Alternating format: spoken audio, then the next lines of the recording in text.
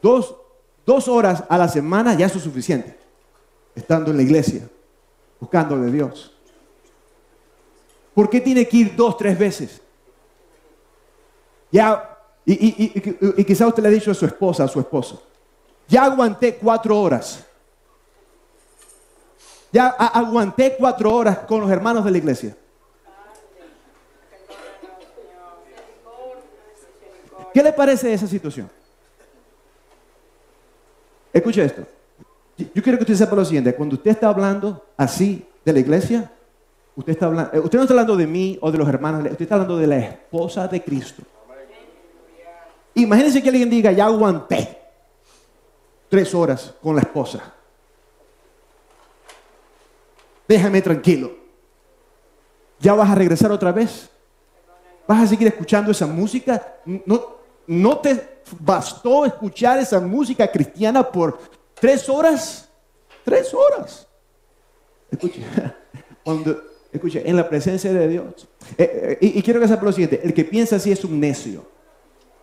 Busque la definición de necio. Es un necio, una necia. Pues, en la presencia de Dios es donde está la sanación. Allí es donde está el perdón. Allí es donde está la sanación, el perdón, la sabiduría, la protección, la provisión. Amén. Amén. Así pues que escuchen. Si ese es usted, yo le estoy llamando a que usted se arrepienta. Esto no tiene nada que ver con el mensaje, pero Dios me dijo que tengo que decir. No me estoy disculpando tampoco, te lo estoy diciendo directo. No salga de aquí usted sin arrepentirse de eso que usted ha pensado. Si eso aplica a usted. Si no aplica a usted, pues usted entiende el gozo de estar con Cristo, de estar en la iglesia, de estar con los hermanos de Cristo. Escuche, yo no puedo...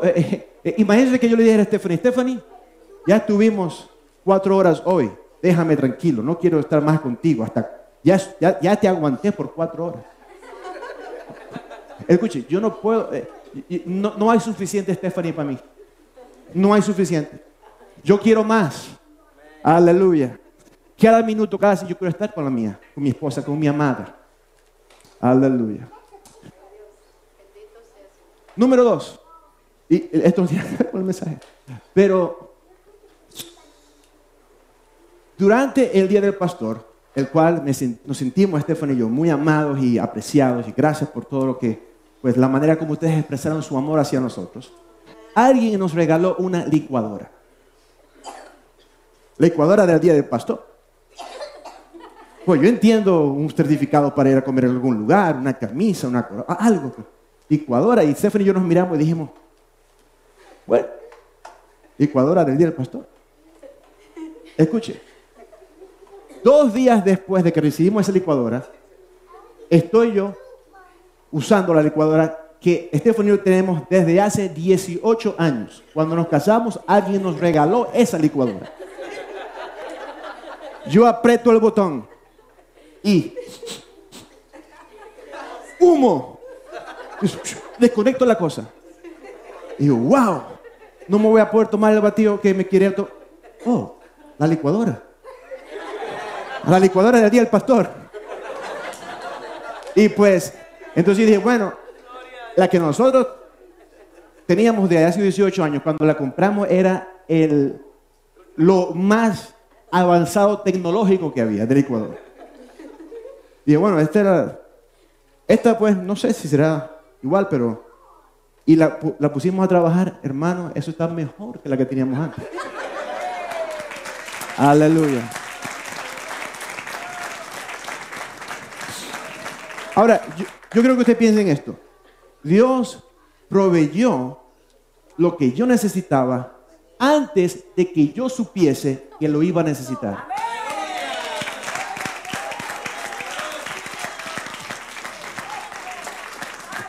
Y para nuestra iglesia yo proclamo que el Señor ya tiene lo que necesitamos. Amén. Para su familia, para su vida y para nosotros corporativamente como cuerpo de Cristo, ya existe un edificio que Dios nos va a entregar. Aleluya. Amén. Gloria al que vive. Los niños y jóvenes pueden irse a sus clases. Gloria a Dios. Yo le recuerdo de textear la palabra START. Mire la pantalla. Esa palabra, cuando usted envía esa palabra al 412-419-2828, le comienzan a llegar las notificaciones de la Iglesia Sion. Si a usted no le está llegando la notificación de la Iglesia Sion por texto, ¿qué es la notificación, dice usted? Los anuncios, versículos bíblicos, palabra de ánimo. Esto llega a su teléfono directo. Pero usted primero tiene que textear esa palabra a ese teléfono. 412-419-2828. Eso es lo único que le vamos a enviar. Escuche, en la Iglesia Sion jamás vamos a enviar una muñequito que dice Feliz lunes. No sé si a usted le gusta enviar eso, pero en la Iglesia Sion vamos a enviar las notificaciones, anuncios importantes. Por ejemplo, si está cerrado un puente, si hay demasiada nieve, si hay un cambio de hora, si hay una cancelación, una suspensión, algo, o un versículo bíblico, o un enlace para el sitio web de la iglesia donde usted puede encontrar una información importante. Quiero animarle mire, nosotros estamos preparándonos para dos cosas hay que hacer grandes en los próximos varios meses. Número uno, tenemos que hacer un esfuerzo en terminar de pagar este edificio, que no resta mucho, pero tenemos que terminarlo de pagar y tenemos que comprar otro nuevo, más grande. Entonces, pues, la Biblia dice, esto es un principio universal. Antes de usted cosechar, usted tiene primero que sembrar. Entonces, en la Iglesia Sion, nosotros entendemos eso. Y antes de que termine este año, queremos sembrar en misiones. Ya en lo que va de año hemos enviado varios miles de dólares a misiones. Hemos enviado a varios países. Y países hispanos incluyen Guatemala, Honduras, Colombia. Países que no son hispanos incluyen las islas de Asia-Pacífico, Israel también. Entonces, pues hemos estado ayudando a las misiones que conocemos, con la gente que nosotros trabajamos. Con ese propósito, yo le estoy animando a que usted se lleve hoy la taza Sion, la taza de café Sion. Gloria a Dios. Amén. Entonces, pues están allá a la salida. Cuando usted se lleva una de estas, todo lo que usted está dando por esto va completamente a misiones. Así pues que queremos hacer esa ofrenda misionera para terminar este año sólidos, dando más a misiones, de manera pues que ya tengamos semillas sembradas. Aleluya. Así pues que llévese, si usted quiere dar $60 a misiones, se lleva 4. Escuche, $60 a misiones no es, o sea, es una buena ofrenda, pero tampoco es que, pero si todos hiciéramos esto, podríamos enviar un buen dinero a misiones. Así pues que llévese, por 60 se puede llevar 4 tazas de estas. Así pues que no está mal. Cuando lo haga, no piense, estoy comprando una taza, piense esto, estoy enviando a misiones. Okay, y la taza es nada más para que usted recuerde cuando se toma su café, orar por misiones. Yo di a misiones. Amén. Aleluya. Un aplauso al que vive.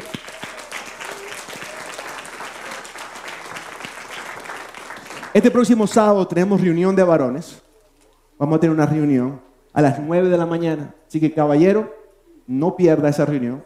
Necesitamos estar aquí a las 9 de la mañana. Va a ser 3 horas de gloria y 3 horas en las que Dios va a ministrar a los hombres de esta iglesia. Amén. También le quiero recordar que el 23 de noviembre, el próximo sábado después de la reunión de varones, vamos a tener una reunión de obreros. Toda la información está en la entrada. A usted se le entregó un boletín donde está toda la información. En la parte de atrás usted puede tomar notas, que vamos a tomar notas el día de hoy durante este mensaje. Gloria a Dios. Así pues que si usted hace algo en la iglesia, usted está invitado a esta reunión. O si usted desea, usted dice, yo quisiera servir en la iglesia, usted está invitado a esta reunión. La reunión es de 9 a 11 en la dirección, en otra iglesia hermana del concilio con el que nosotros estamos, que está aquí en Pittsburgh. Entonces, pues solamente queda la iglesia, creo que queda como 12, 15 minutos de esta iglesia. Una iglesia americana. Así pues que, y va a ser de tremenda bendición. Estoy mirando aquí y veo a Rebeca. Rebeca, ven acá.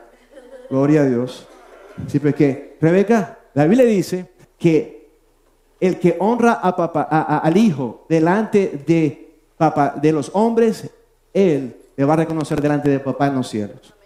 Aleluya. Y pues hoy queremos decirle que nos sentimos orgullosos de usted y que usted hace un par de semanas se bautizó siendo obediente a lo que la Biblia prescribe. Okay. Mucha gente dice, yo lo hago a mi manera. Escuche, nuestra manera no importa. Lo que importa es lo que Cristo dijo. Y Cristo dijo que tenemos que bautizarnos. Okay. Está claro eso. Así pues que quiero entregarle este certificado de bautismo y bendecirle en el nombre de Cristo Jesús. Amén.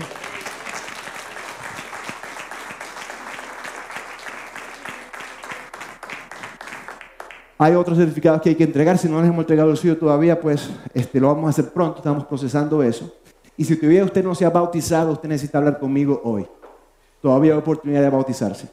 Amén. Gloria al que vive. Muy bien. Vamos a comenzar el mensaje de hoy. Primero, quiero que usted mire estas dos listas. Hay dos listas en la pantalla. Por alguna razón las puse en bilingüe. Sí, pues que está bien. Escuche esta lista. Lista número 1. Avaricia, egoísmo, impureza, chismes, odio, amargura, ingratitud. Lista número 2. Amor, paciencia, bondad, sabiduría, esperanza, agradecimiento. ¿Cuál de estas dos listas le gusta más a usted? ¿Le gusta la lista 2? Muy bien. La lista 1 es preocupante. Y hoy vamos a hablar de algo que es preocupante. Y está en la lista 1. Y es el peligro de la ingratitud. So today we're talking about the danger of ungratefulness. Vamos a hablar acerca del peligro de la ingratitud. Así pues que vamos a abrir nuestras Biblias a 2 de Timoteo 3.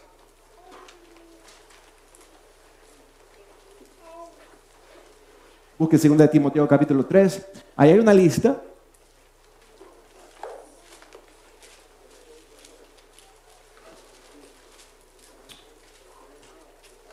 Que nos habla acerca de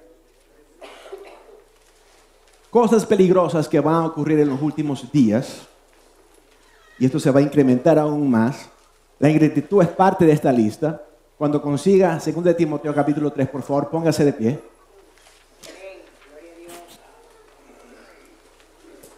Vamos a leer 2 de Timoteo capítulo 3, versículos del 1 al 5. Y esto lo vamos a hacer en el nombre del Padre, del Hijo y del Espíritu Santo.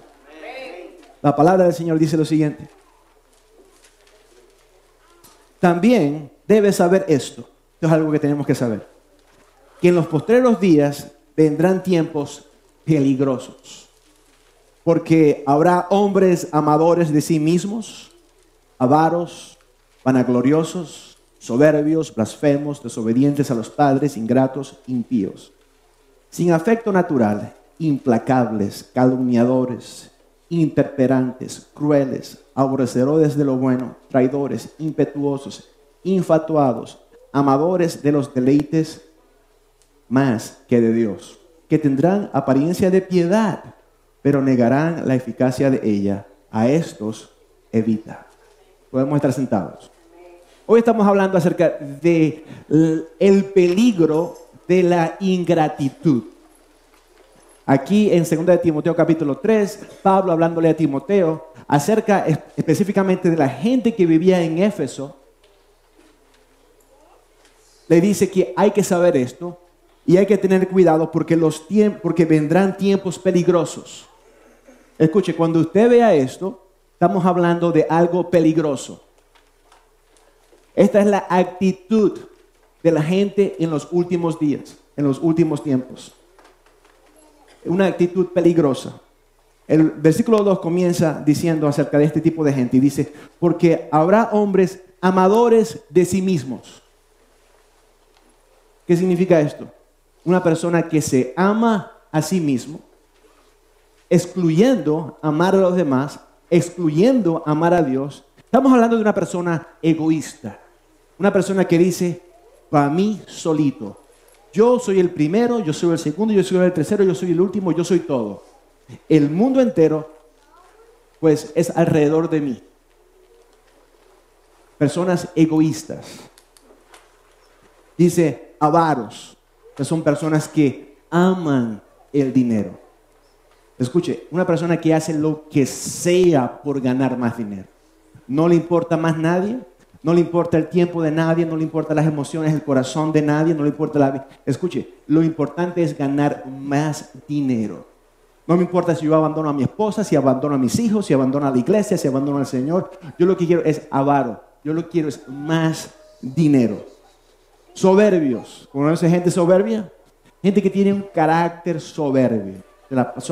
Son gente que están enojados todo el tiempo, que meten miedo, que dan golpes, que hacen huecos en las paredes, en las puertas, que empujan a la gente, que gritan.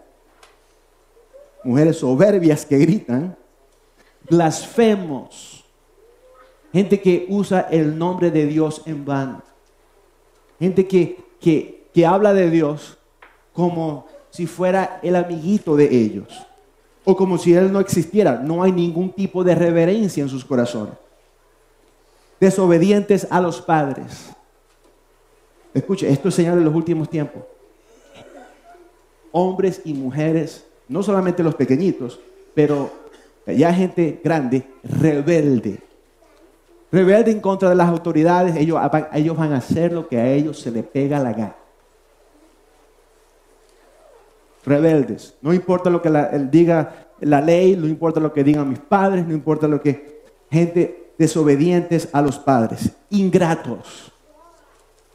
En esto nos vamos a concentrar un poco. Voy a terminar la lista, pero vamos a concentrarnos en esta palabra en unos momentos. Ingratos. Una persona que se le hace difícil o imposible mostrar apreciación por lo que los demás han hecho por él o por ella. ¿Usted conoce una persona ingrata? ¿Usted conoce un hijo ingrato? Impíos. Gente que no tiene reverencia de Dios, no conoce de Dios. Sin afecto natural. Una persona que no puede demostrar ningún tipo de amor. Implacables. Una persona que no puede perdonar. Una persona que es imposible vivir en paz con esta persona. ¿Usted conoce una persona así? ¿Usted ha escuchado de una persona como esta? Nadie puede vivir en paz con esta persona. Calumniadores. Una persona que habla mal. De hecho, el griego original de esta palabra, calumniadores, es el griego diablos, que se utiliza para describir a nuestro enemigo, que es un calumniador que está tratando de acusarnos delante de nuestro Padre en la corte celestial. Hay gente que es calumniadora, que habla a propósito, habla mal de otros, para que los otros queden mal.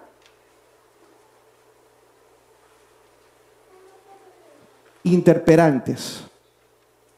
Esta es gente que no tiene ningún tipo de autocontrol. No tiene dominio propio.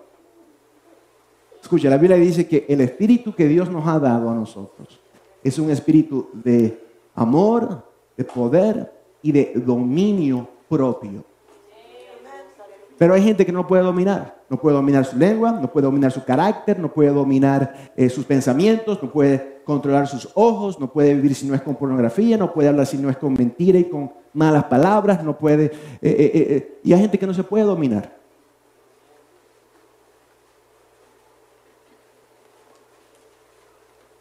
Crueles. Gente pues salvaje. Son crueles. Aborrecedores de lo bueno. A este tipo de gente, usted le pone una cerveza, un jugo de naranja, siempre se va a tomar la cerveza. Si a usted le da a escoger, vamos a hablar bien de José o mal de José, no, vamos a hablar mal de José mejor. Si usted le da, todo es lo malo, tiene que ser lo malo siempre, nunca puede escoger lo bueno. Vamos a hacer algo en equipo aquí juntos, no, aquí viene a dividir, aquí viene siempre es un problema con esa persona. ¿Usted conoce gente así? La Biblia dice que esto se va a incrementar. Traidores, impetuosos, infatuados, gente que está inflada, se creen que son lo máximo. Están inflados. Yo sé más que todo el mundo. Infatuados, amadores de los deleites más que de Dios. Ellos no aman a Dios, aman los deleites. Oh, Dios nos dio este hermoso día. Vámonos a pescar porque pues, yo lo quiero pasar bien. Dios está en todas partes, ¿sabía? Sí. Allá también está. Gloria a Dios. Entonces, pues, amadores de los deleites. Les gustan las cosas buenas, les gusta lo que Dios creó, pero no les importa a Dios.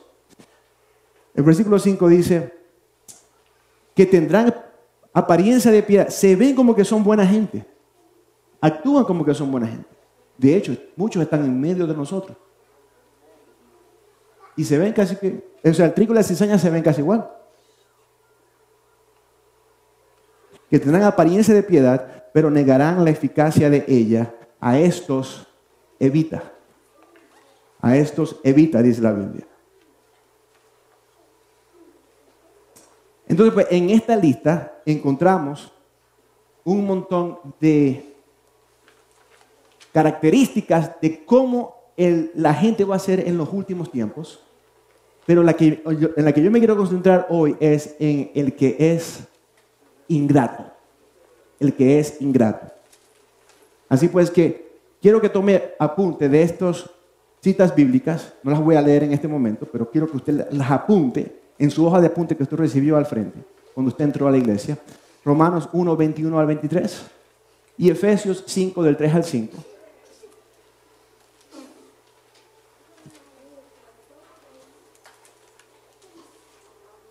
Ahora escuche esto. La ingratitud es el plan del enemigo para esclavizar. Yo creo que usted piense en esto. El enemigo quiere que estemos esclavizados, que estemos en cadenas. ¿Y usted sabe qué es lo que él le hace sentir a usted? Le hace sentir lo siguiente. Yo merezco más. Lo que yo tengo está por debajo de mi nivel. Yo merezco más que lo que tengo. Yo quiero tener algo mejor que lo que tengo. No disfruto lo que tengo, pero si yo tuviese algo mejor, yo lo disfrutaría. Entonces, pues, cuando el enemigo viene a tu vida y te habla de esta manera, te hace mirar al vecino. Y tú miras al vecino y dices, wow, tiene carro mejor que yo. Los hijos se portan mejor que los míos. La casa de él es más grande que la mía. La ropa le queda mejor que a mí. O sea, todo es mejor lo del otro. Y en ese momento usted no está sintiendo alegría por el otro. Usted está sintiendo resentimiento y envidia. Y en ese momento, cuando usted está sintiendo resentimiento y envidia, el enemigo le hace una oferta. Aquí viene la oferta. Digamos, por ejemplo, usted está sintiendo envidia de el carro que el otro maneja. Y aquí viene la oferta. Va a haber una venta de un tremendo descuento del carro que a usted le gusta. Esto solamente dura 3 días. ¿Usted ha escuchado estas ofertas que duran 3 días? Y es exactamente de lo que usted quiere. Y usted dice, si yo tuviese esto, ahora sí tuviéramos algo que me llenaría. Yo sé, sí, este carro no me hace feliz, pero ese sí me hace feliz. Ahora, no solamente un carro, pero piense, el televisor que usted tiene tampoco le gusta. No, pero el que están vendiendo ahorita mismo. Ese le haría feliz a usted. Y le hiciese sentir a usted, ahora tengo un televisor que está a mi nivel. Yo merezco un televisor que cubra la pared completa. Porque yo trabajo. Porque yo me esfuerzo. Porque yo sudo. Y usted se está creyendo todo esto. Entonces viene la oferta. De hecho, esto no solamente aplica al área financiera, aplica también, hay un hombre que dice, yo me merezco una mujer que se vea mejor, que tenga mejor cuerpo, porque yo tal, esto aplica en muchas áreas, pero vamos a concentrarnos en el área financiera. Entonces, pues, el enemigo viene y te hace... Entonces, dos cosas hace. Número uno, te convence de lo que tienes no está bueno para ti. Número dos, dice, y aquí tengo la solución. Toma esto. Esto te va a hacer feliz. En ese momento, usted cae en la trampa. Porque usted no está agradecido por lo que usted ya tiene. Usted agarra otra cosa que no es, pues, que es una oferta del enemigo. Usted lo agarra, lo compra. En ese momento, usted se mete en una deuda que usted no puede pagar.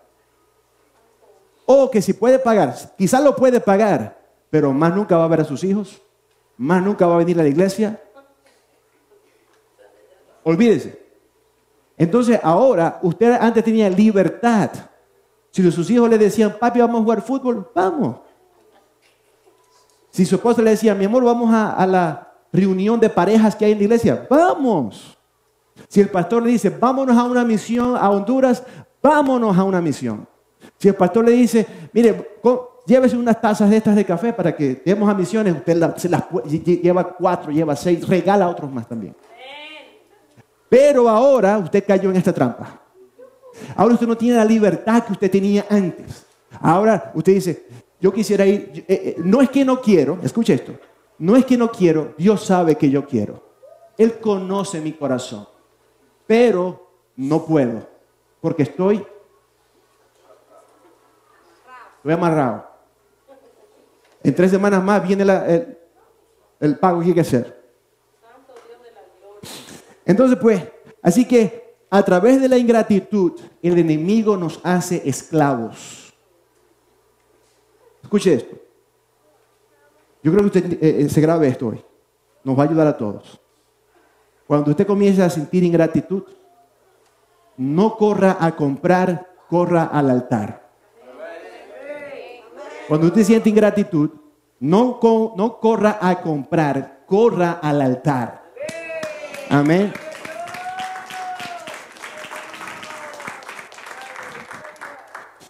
Ahora quiero mostrar una fotografía. Mire estas 2 personas. Un adolescente y un anciano. ¿Cuál sería su opinión? Si yo le pregunto a usted, ¿quién cree usted que es más agradecido? Mira la fotografía.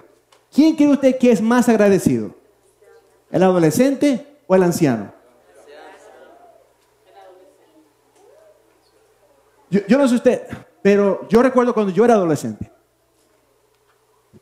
Y yo no apreciaba. Y yo no agradecía nada. Yo pensaba que mis padres me estaban como que escondiendo las cosas que me podían dar. Nos hemos dado cuenta, y la Biblia lo enseña, de que el que es maduro es agradecido. El que es inmaduro es ingrato. Esto usualmente cambia con la edad. Mientras yo más tiempo vivo en este mundo, como que más Dios me toca y más agradecido estoy. Estoy más agradecido por mi vida, por mi salud, por mi esposa, por mi hijo, por las oportunidades que tengo, por mis amistades, por los zapatos que me pongo, por la comida que como, por el techo donde vivo. Estoy como que, escuche, pero eso no era así antes. El inmaduro es un ingrato, el maduro es agradecido. Ahora, es posible ser un anciano, es posible tener 75 años y ser un ingrato también. Usualmente estos ancianos que son ingratos están más arrugados que los demás, porque no sonríen. Se la pasan con una cara, una careta de infelicidad total. Y nunca agradecen. Es posible ser, pero generalmente, mientras yo más maduro, de hecho, el que ha madurado un poco puede recordar. Ahorita mismo usted puede sentarse aquí donde usted está y recordar, wow, ahora es que yo me siento agradecido por lo que ellos hicieron por mí cuando yo tenía 13, 14, 15 años. Pero yo recuerdo en el momento en que me trajeron esos zapatos y yo pensé, bueno, Está bien por los zapatos, pero yo quería el que tenía esta marquita por aquí a un lado. Y no agradecí por lo que me dieron, sino que más bien renegué que no tenía, que no era de la categoría que yo esperaba. En otras palabras, yo esperaba más. El inmaduro siempre espera más. El inmaduro siempre piensa que se merece más de lo que le están dando. El maduro dice, wow, gracias por esa oportunidad. Gracias por ser mi amigo. Gracias por lo que tú me diste. Gracias por el favor que me hiciste. Estamos hablando de los peligros de la ingratitud. ¿Ok? Ahora, estar agradecido implica que yo reconozco el regalo, el valor y la intención de lo que se me ha dado. Escuche, el que es ingrato no reconoce. Mire, el que es ingrato es difícil de complacer. ¿Usted conoce una persona que es difícil de complacer? No podemos darle suficiente. No podemos darle suficientes opciones. No podemos hacer suficientes sacrificios. No importa lo que se haga por esta persona. Nunca dice ya. Imposible. No es difícil, es imposible de complacer. Lleno de resentimiento, lleno de amargura. ¿Cuántos han ido a un trabajo donde nunca te agradecen nada?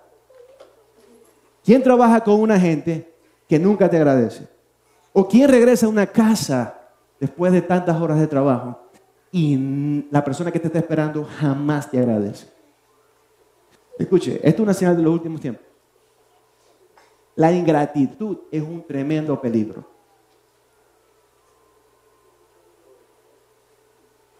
Ahora, escuche esto. No apreciamos lo que se nos ha dado muchas veces porque pensamos que no lo necesitamos. El ejemplo más claro que yo puedo pensar en la humanidad, escuche, este es el ejemplo universal y más que aplica a todo el mundo que ha nacido en la historia. Escuche esto. No apreciamos lo que se nos ha dado porque pensamos que no lo necesitamos. Hay gente que no aprecia el sacrificio de Jesucristo en la cruz porque piensan, yo estoy bien.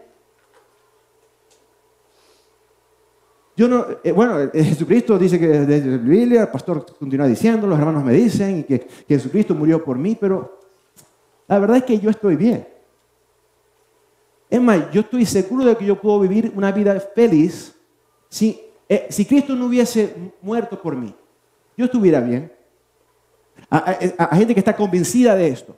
¿Usted conoce gente que está convencida de que no necesita perdón? Entonces, pues, escuche. El que está agradecido, todo lo contrario. Si no hubiese sido porque Cristo murió por mí. Si no hubiese sido por su sangre derramada en la cruz, si no hubiese sido por su perdón, escuche, el que es ingrato dice, bueno, ¿para qué me dieron eso? Pues yo no se los pedí tampoco.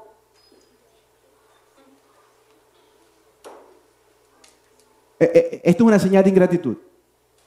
El que es ingrato dice, bueno, ¿para qué organizaron eso en la iglesia? Si a mí no me preguntaron nada. ¿Para qué están haciendo esto?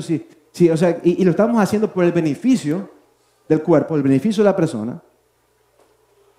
¿Ha cocinado usted una comida que le costó, que se esforzó? Y es como que cuando se la comieron es como que no hubiese sido diferente que le hubiese hecho usted un perro caliente. Es lo mismo, prácticamente, de acuerdo a la persona que se le da. ¡Wow! ¿Qué? Man.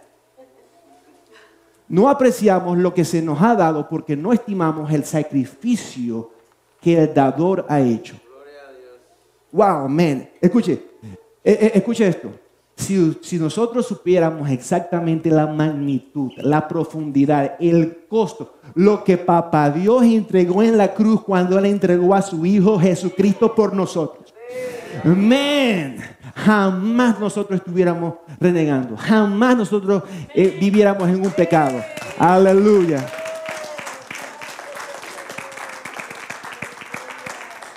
jamás diría, no, ¿para qué no voy a dar más? No voy a diezmar, no voy a ofrendar, no voy a ir, no voy a ayudar a mi hermano, no voy a... jamás. Pero el que no entiende, escúcheme, yo estoy convencido de que esta es una experiencia que todos vivimos, como hijos y como padres. Yo ahora entiendo lo que mi papá me decía, lo que mi mamá me decía, que tú no sabes cuánto nos costó comprarte esos zapatos a ti. Y es la verdad, yo no sabía lo difícil que es ganar $1. Por alguna razón el inmaduro cree que es fácil.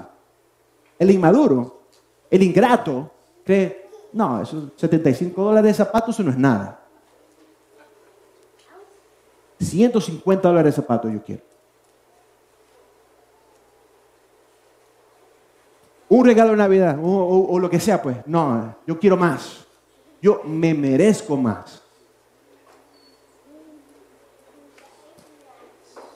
Cuando comparamos nuestra situación con la de otros, nos sentimos aún más ingratos. El que se la pasa comparando, el que se la pasa mirando a otros, ese es un ingrato. Escucha, estamos hablando de los peligros. Esto es un peligro. Cuando usted se ve que usted está comparando el que otro tiene, lo que otro hace, a donde el otro va, cuando el otro gana, como el otro lo tratan, escuche, usted está en ese lugar donde usted va a punto de caer en el abismo de la ingratitud. Somos ingratos cuando tenemos la mentalidad de víctima. ¿Sabe usted que hay gente que tiene mentalidad de víctima? ¿Cuál es la mentalidad de víctima? La gente a mí me debe. La sociedad, este mundo. Lo que a mí, esto que yo estoy pasando ahorita es culpa de, y usted tiene una lista. Esto es la culpa de mi esposa, de mi exesposa, de mi amigo, del profesor de la universidad, del presidente de mi país, de los españoles que vinieron a conquistar Sudamérica. Esto es culpa y cuando no consigo a nadie, es culpa de mis padres. Mis padres son los culpables. Y cuando eso no funciona tampoco, Dios, tú. Y esta es la mentalidad de víctima. La víctima siempre está, pobrecito yo, dame más. Es que nadie me entiende, esto es culpa. Es que yo no tengo cosas mejores porque aquellos tienen todo. O sea, porque aquellos tienen es que yo no tengo.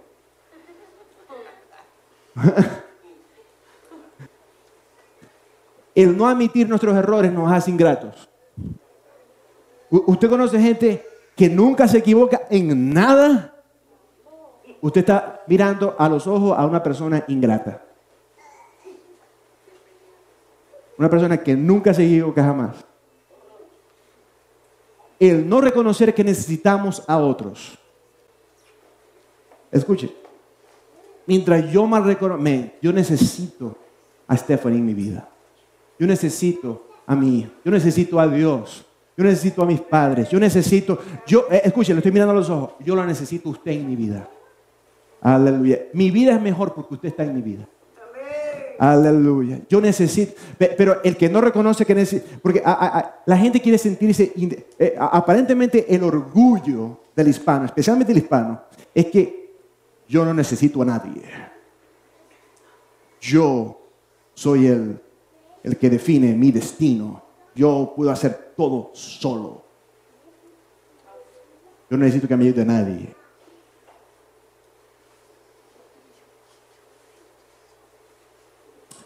Esto también es una señal de inmadurez. ¿Usted recuerda cuando usted estaba joven? Y usted pensaba que usted sabía todo. Y usted recuerda todavía el día cuando usted dijo, yo le voy a repagar a mis padres todo. ¿Cuánto costó esos zapatos? Te los voy a pagar. ¿Usted dijo esto también? Yo lo dije.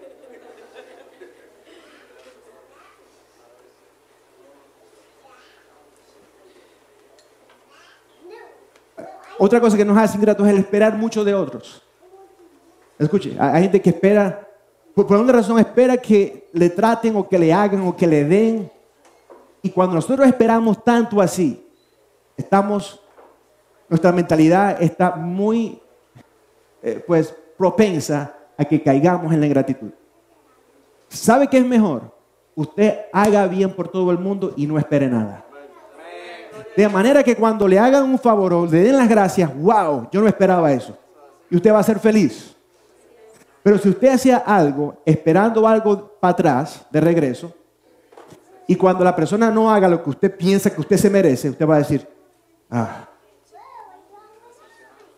uno hace todo esto por ellos. Y el creer que nos merecemos las cosas, el que cree que se lo merece todo, yo me merezco, ese es un ingrato. Cuando no queremos sentir que le debemos nada a nadie. Hay gente que no quiere recibir nada porque piensan que cuando reciban un favor o alguien haga algo por ellos, van a estar en deuda.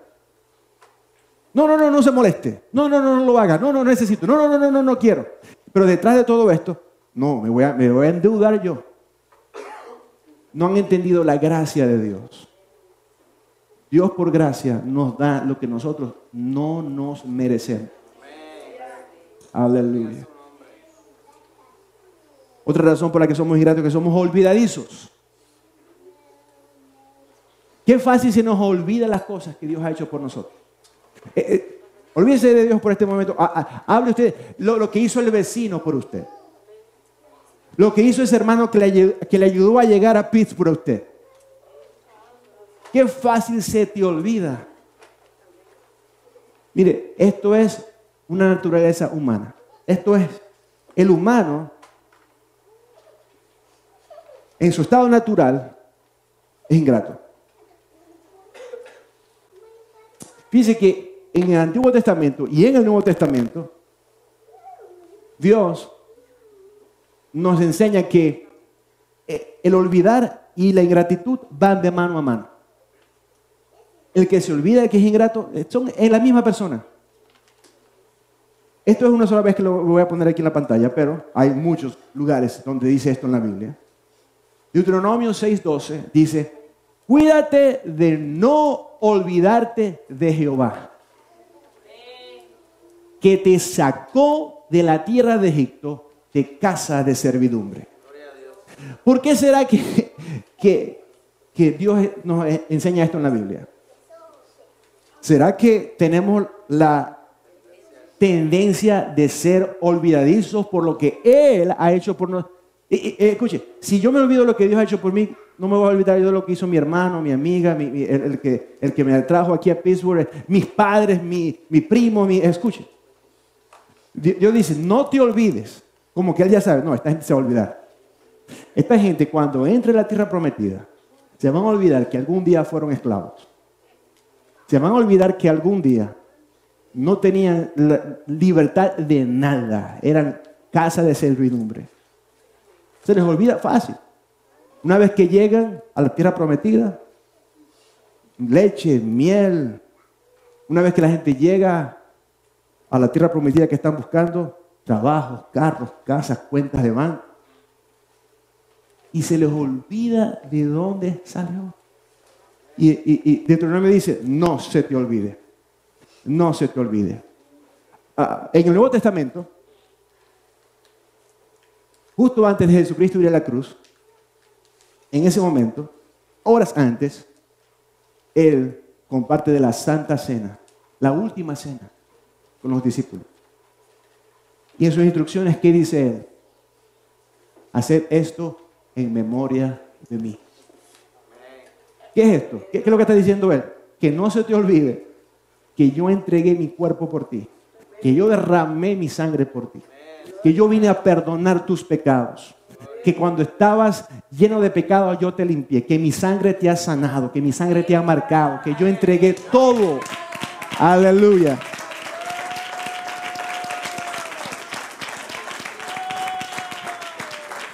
Mire, cuando yo pienso en eso y siento agradecimiento, no hay nada que sea demasiado. No hay demasiado sacrificio que se me pueda pedir. Escuche, cuando yo pienso en eso y cuando yo no me olvido de lo que Dios ha hecho por mí, escuche, si el Señor me dice, Frank, múdate para tal lugar, esto no es un sacrificio. Frank, deja de hacer esto. Frank, cancela la suscripción de esto. Eso no es sacrificio. Frank, quítate lo que tú tienes y entrégaselo a fulano de tal. Nada sería un sacrificio demasiado grande. Porque estoy agradecido. Yo quiero dar, yo quiero demostrar mi agradecimiento. El que es agradecido es generoso. El que es agradecido es el ingrato está contando centavitos. No, ya soy demasiado. No va a dar más. Ya, no te pases. El ingrato cuenta centavitos. No estamos hablando exclusivamente de diezmar y de ofrendar a la iglesia. Estamos hablando de ayudar al prójimo, de dar un regalo a otra persona, de ayudar al vecino, de enviar dinero a alguien que lo necesita, de comprar algo. El ingrato así es como actúa. Ahora, Colosenses 3, del 15 al 17, dice lo siguiente, escuchen. Y la paz de Dios gobierne en vuestros corazones. ¿Quién quiere paz de Dios? Señor, lléname de tu paz. Yo quiero que tu paz gobierne. Hay gente que está gobernada por el miedo. Miedo, gobernada. Toda decisión que toman es determinada por el miedo que ellos tienen. Pero Dios dice en su palabra que la paz de Dios gobierne tu corazón, a la que asimismo fuisteis llamados en un solo cuerpo, y sed agradecidos. Wow. Mire, tengo llamado, tengo paz y soy agradecido. Sed agradecido. Escuche, hay un tremendo peligro en ser ingrato. Yo creo que el cielo está lleno de gente agradecida. ¿Usted cree que hay ingratitud en el cielo? ¿Usted cree que en el cielo hay gente que dice, no, aquí no, me habían dicho que era brillante, pero aquí no está tan brillante, así como yo pensaba? Las calles de oro, esto, a ver, está un poquito sucio aquí, no se ve. Y esta música aquí, los ángeles cantando, ahí escucho un desafinado parece. ¿Usted cree que eso está en el cielo? ¿Usted cree que en el cielo se habla así, se actúa así? La palabra de Cristo en abundancia en vosotros, enseñándoos y exhortándoos unos a otros en toda sabiduría, cantando con gracia en vuestros corazones al Señor con salmos de himnos y cánticos espirituales. Esto es lo que tenemos que estar haciendo. Aleluya. No una actitud de ingratitud, sino una actitud de gratitud.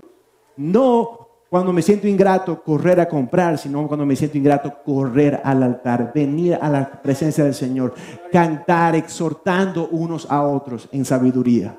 Aleluya. Y todo lo que hacéis, sea de palabra o de hecho, hacedlo todo en el nombre del Señor Jesús, dando gracias a Dios el Padre por medio de Él. Es lo que yo tengo que estar haciendo, dando gracias a Dios. Escuche, cuando yo estoy agradecido, si a mí me dicen, párese aquí por 5 horas porque esto va a ayudar al reino de Dios, y Señor, escuche, con gratitud yo lo haría. O sea, lo que sea, porque yo estoy agradecido. Aleluya. El que es ingrato dice, no, 45 minutos ya eso es suficiente. 20 minutos, ya estamos aguantando mucho ya.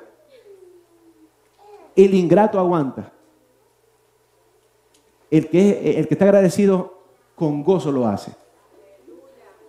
Filipenses 4, del 4 al 7, y ya con esto terminamos. Dice, regocijaos en el Señor siempre. Otra vez digo, regocijaos. Escuche, mire, en ningún momento la Biblia hace énfasis de compararse con otra persona, de pensar en lo que no tenemos, de ser ingrato. Pero aquí en un versículo dice, regocijaos en el Señor siempre, otra vez os digo, regocijaos. Por cierto, mientras que Pablo escribía esto, él estaba, ¿sabe dónde? Preso, en cadenas por Cristo, escribiéndole a gente que está fuera, que están libres.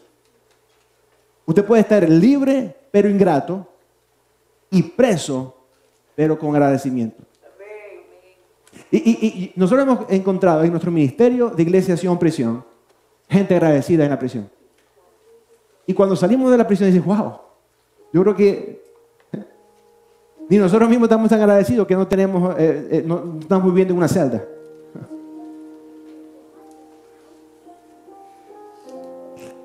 vuestra gentileza sea conocida de todos los hombres. El Señor está cerca. Por nada estéis afanosos, sino sean conocidas vuestras peticiones delante de Dios en toda oración y ruego. Por nada estéis estresados, por nada estéis deprimidos, por nada estéis llenos de ansiedad, por nada os afanéis, sino más bien habla con Dios, que tu petición, que tu oración. Escuche, ¿sabe qué es difícil?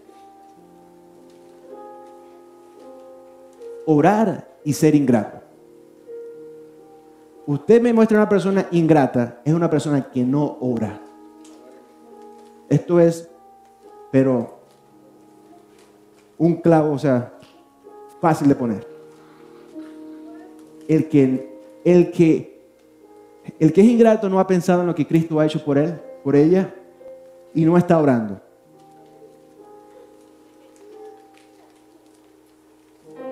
Delante de Dios en toda oración y ruego con acción de gracias. ¿Qué es una acción de gracias? Acción de gracias es cuando vengo a la iglesia, cuando sirvo al Señor, cuando hago algo por mi prójimo, cuando canto una canción. ¿Usted ha escuchado a una persona que es agradecida, pero que no abre la boca? Por ejemplo, una persona agradecida. ¿Será esto agradecido? O, gracias Señor, yo te doy gloria por tu provisión, por tu amor, por tu bendición. Entonces, pues, pero hay uno que está así. Y con la mano, o con la mano aquí así. Pero dice, estoy agradecido por dentro. Adentro es que estoy agradecido yo. Por fuera no. Yo no hablo, yo no digo, yo no expreso, yo no. Acción de gracias. Y la paz de Dios, que sobrepasa todo entendimiento. Escuche, si usted quiere paz, sea agradecido. Escuche, cuando usted lee la Biblia y dice, wow, el que tiene paz expresa agradecimiento. Y eso va de la mano. Usted quiere paz. Escuche, yo tengo paz. Yo tengo paz que todo lo que yo necesito en este momento para hacer lo que Dios me mandó a hacer, ya yo lo tengo. En este momento, ahorita mismo, lo que Dios me mandó la razón por la que Dios me dejó vivir hoy, ya yo tengo lo que necesito para hoy. Yo no necesito más, yo no tengo que estar mirando lo que otro tiene, yo no tengo que estar dejando que el enemigo me engañe, dejándome pensar que yo tengo que tener esto y lo otro para ser feliz. No, yo tengo todo lo que necesito para ser feliz hoy. Amén. Aleluya, amén.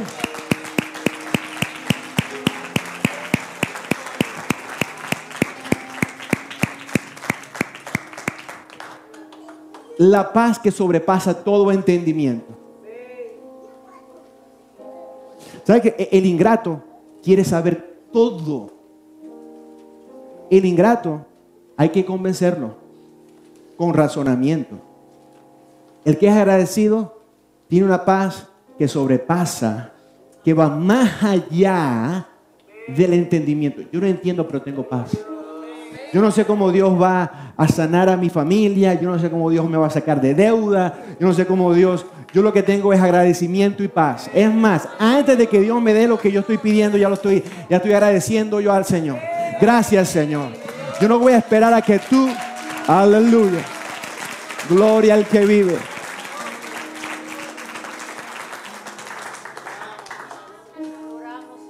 Guardará vuestros corazones y vuestros pensamientos en Cristo Jesús.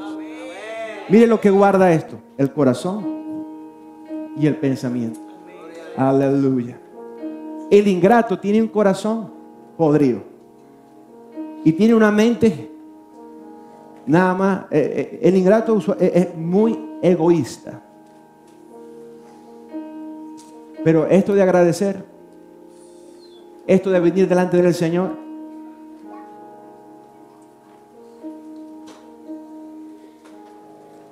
es para el que tiene paz, para el que está bien con Dios, para el que es feliz el día de hoy. Aleluya. Vamos a venir al altar, vamos a orar delante del Señor. Escuche, si usted necesita arrepentirse el día de hoy y usted dice, yo he vivido con ingratitud, escuche, venga y arrepiéntase delante del Señor. Sí, pastor, yo estoy comparando. Sí, yo no puedo, yo soy egoísta, yo no pienso nada más en mí. O como al principio del mensaje dijimos, si usted es uno de los que dice, ya, Silvano, ya pasé 3 horas con usted, le aguanté por 3 horas. ¿Hasta cuándo con Silvano? Hasta la semana que viene nos vemos. Si usted todavía está pensando de esa manera, venga al altar y arrepiéntase. Dígale al Señor, Señor, hoy me arrepiento. Yo te pido, papá Dios, ayúdame a cambiar mi vida.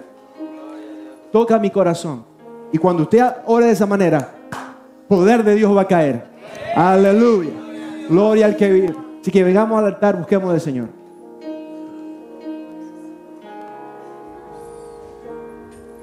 A tus pies arde mi corazón. A tus pies entrego lo que soy. Este lugar de mi seguridad, donde nadie me puede señalar. Me perdonaste, te acercaste a tu presencia, me levantaste, hoy me postro a adorarte. No hay lugar más alto.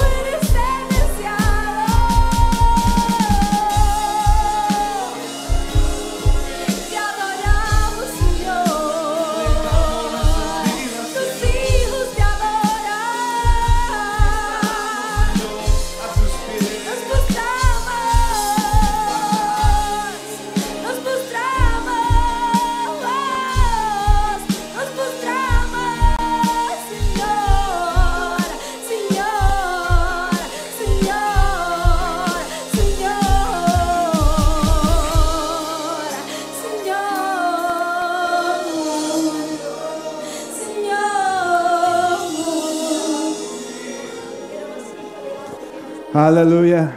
Gloria al que vive. Si usted está aquí hoy y usted está en una de estas dos situaciones. Número uno, usted no ha recibido a Cristo en su corazón todavía. O número dos, usted necesita reconciliarse con Cristo el día de hoy. Levante su mano. Déjeme ver su mano levantada. ¿Quiere recibir a Cristo o quiere reconciliarse con Cristo? Déjeme ver su mano levantada. Aleluya. Veo una mano, gloria a Dios. Veo dos manos, gloria al que vive. Aleluya. Gloria al que vive. Si usted no tiene su mano levantada, usted está diciendo: yo soy salvo, yo estoy agradecido con Dios, yo estoy bien con Dios y yo estamos bien. O si usted no tiene la mano levantada, usted está diciendo: no estoy bien con Dios y tampoco quiero estar bien con Dios. Porque le estoy dando la opción de que la levante, si se quiere reconciliar o quiere recibir al Señor. Así pues que, gloria a Dios. Quiero poner eso en claro, pero veo manos levantadas. Así pues que vamos a orar todos. Padre que estás en los cielos, vengo hoy delante de ti. Yo te pido, Señor, perdón por mis pecados. Yo declaro con mi boca que Cristo es el Señor y que Dios le levantó de los muertos. Te pido perdón por mis pecados. Escribe mi nombre en el libro de la vida. Gracias, Señor. Recibo hoy vida eterna. Mi fe está en ti. Gracias, Jesús. Amén. Un aplauso al que vive. Aleluya.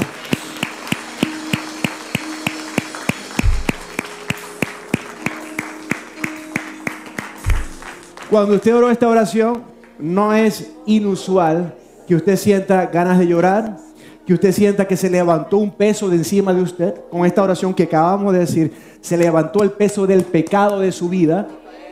Gloria a Dios. Usted está reconciliado con Dios si estaba mal con Dios, o usted está ahora con Dios si nunca había estado con Dios. Así pues que, gloria al que vive.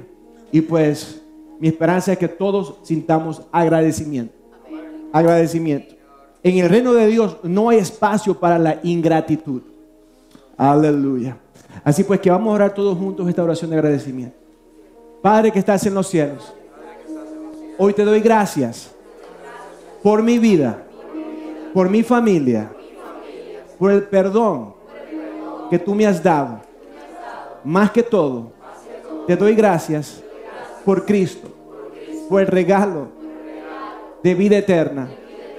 Gracias, Señor, por el plan que tú tienes para mi vida, donde yo estoy y lo que yo tengo, tú me has dado. Déjame caminar contigo con un corazón agradecido. Amén. Un aplauso al que vive.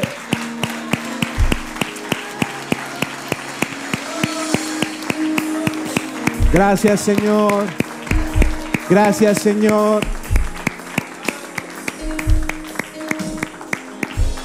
Señor, en el nombre de Cristo Jesús, por el poder del nombre de Cristo Jesús, yo reprendo todo espíritu de ingratitud, todo espíritu de mentira, todo espíritu de engaño, todo espíritu de confusión. Lo declaramos destrozado y derrotado en el nombre de Jesucristo. Amén. Aleluya. Gloria al que vive. Gracias, Señor. Gracias, Papá Dios. Aleluya. ¿Estamos en victoria, iglesia? ¿Estamos en victoria, iglesia? Aleluya. Gracias, Señor. Aleluya. Vengamos ahora delante del Señor con nuestros diezmos y con nuestras ofrendas. Padre que estás en los cielos, te damos gracias por esta oportunidad que tenemos de venir delante de ti, Señor. Gracias, Papá Dios. Con esto que estamos haciendo, estamos alabando y estamos diciendo: todo lo que tenemos ha venido de ti, y estamos siendo obedientes a lo que dice tu palabra, Señor. Gracias, Papá Dios. En el nombre de Cristo Jesús. Amén. Vengamos delante del Señor.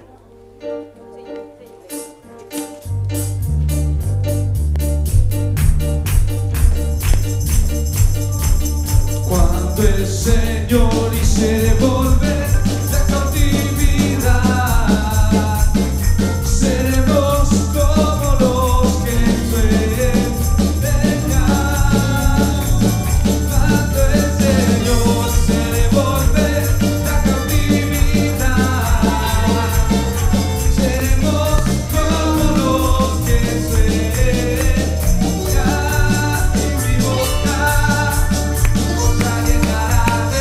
alabanza, a Dios de alabanza.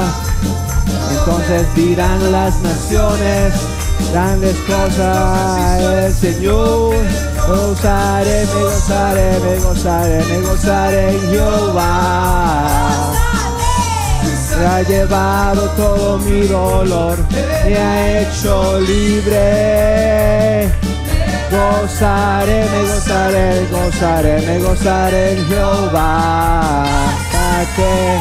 Me ha llevado todo mi dolor, me ha hecho libre. Me ha hecho libre. Me ha hecho libre.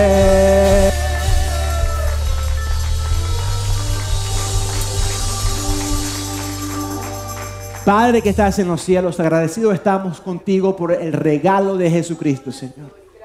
Por el plan que tú tienes para nuestras vidas. Gracias, Señor. Con acción de gracias queremos vivir, mi Dios. Aleluya, constantemente, enamorados de ti, tomados de la mano contigo, Señor. Padre amado, Señor, protegidos, mi Dios, nuestras mentes y corazones guardados, mi Dios. Aún, Señor, Padre amado, de tentación, Señor. Padre amado, Señor, declaramos una unción sobre nuestra familia, nuestra iglesia, Señor. Padre amado, no vamos a correr a comprar por tentación, vamos a correr al altar, Señor. Al altar corremos con agradecimiento, con palabras de exhortación, de ánimo, de sabiduría, de bendición, Señor. Reconociendo, Señor, hoy, Padre Celestial, que todo lo que necesitamos para ser felices y para hacer lo que tú nos mandaste hacer el día de hoy, hoy ya tenemos, Señor. Gracias, Papá Dios, Señor. Te doy gloria, Señor. Yo te bendigo. Y ahora yo, Padre amado, bendigo a tu pueblo, Señor. Padre amado, de manera, Señor, que tu presencia sea con ellos. Que donde quiera que ellos estén, mi Dios, allí estés tú. Y que se sienta tu presencia, Señor.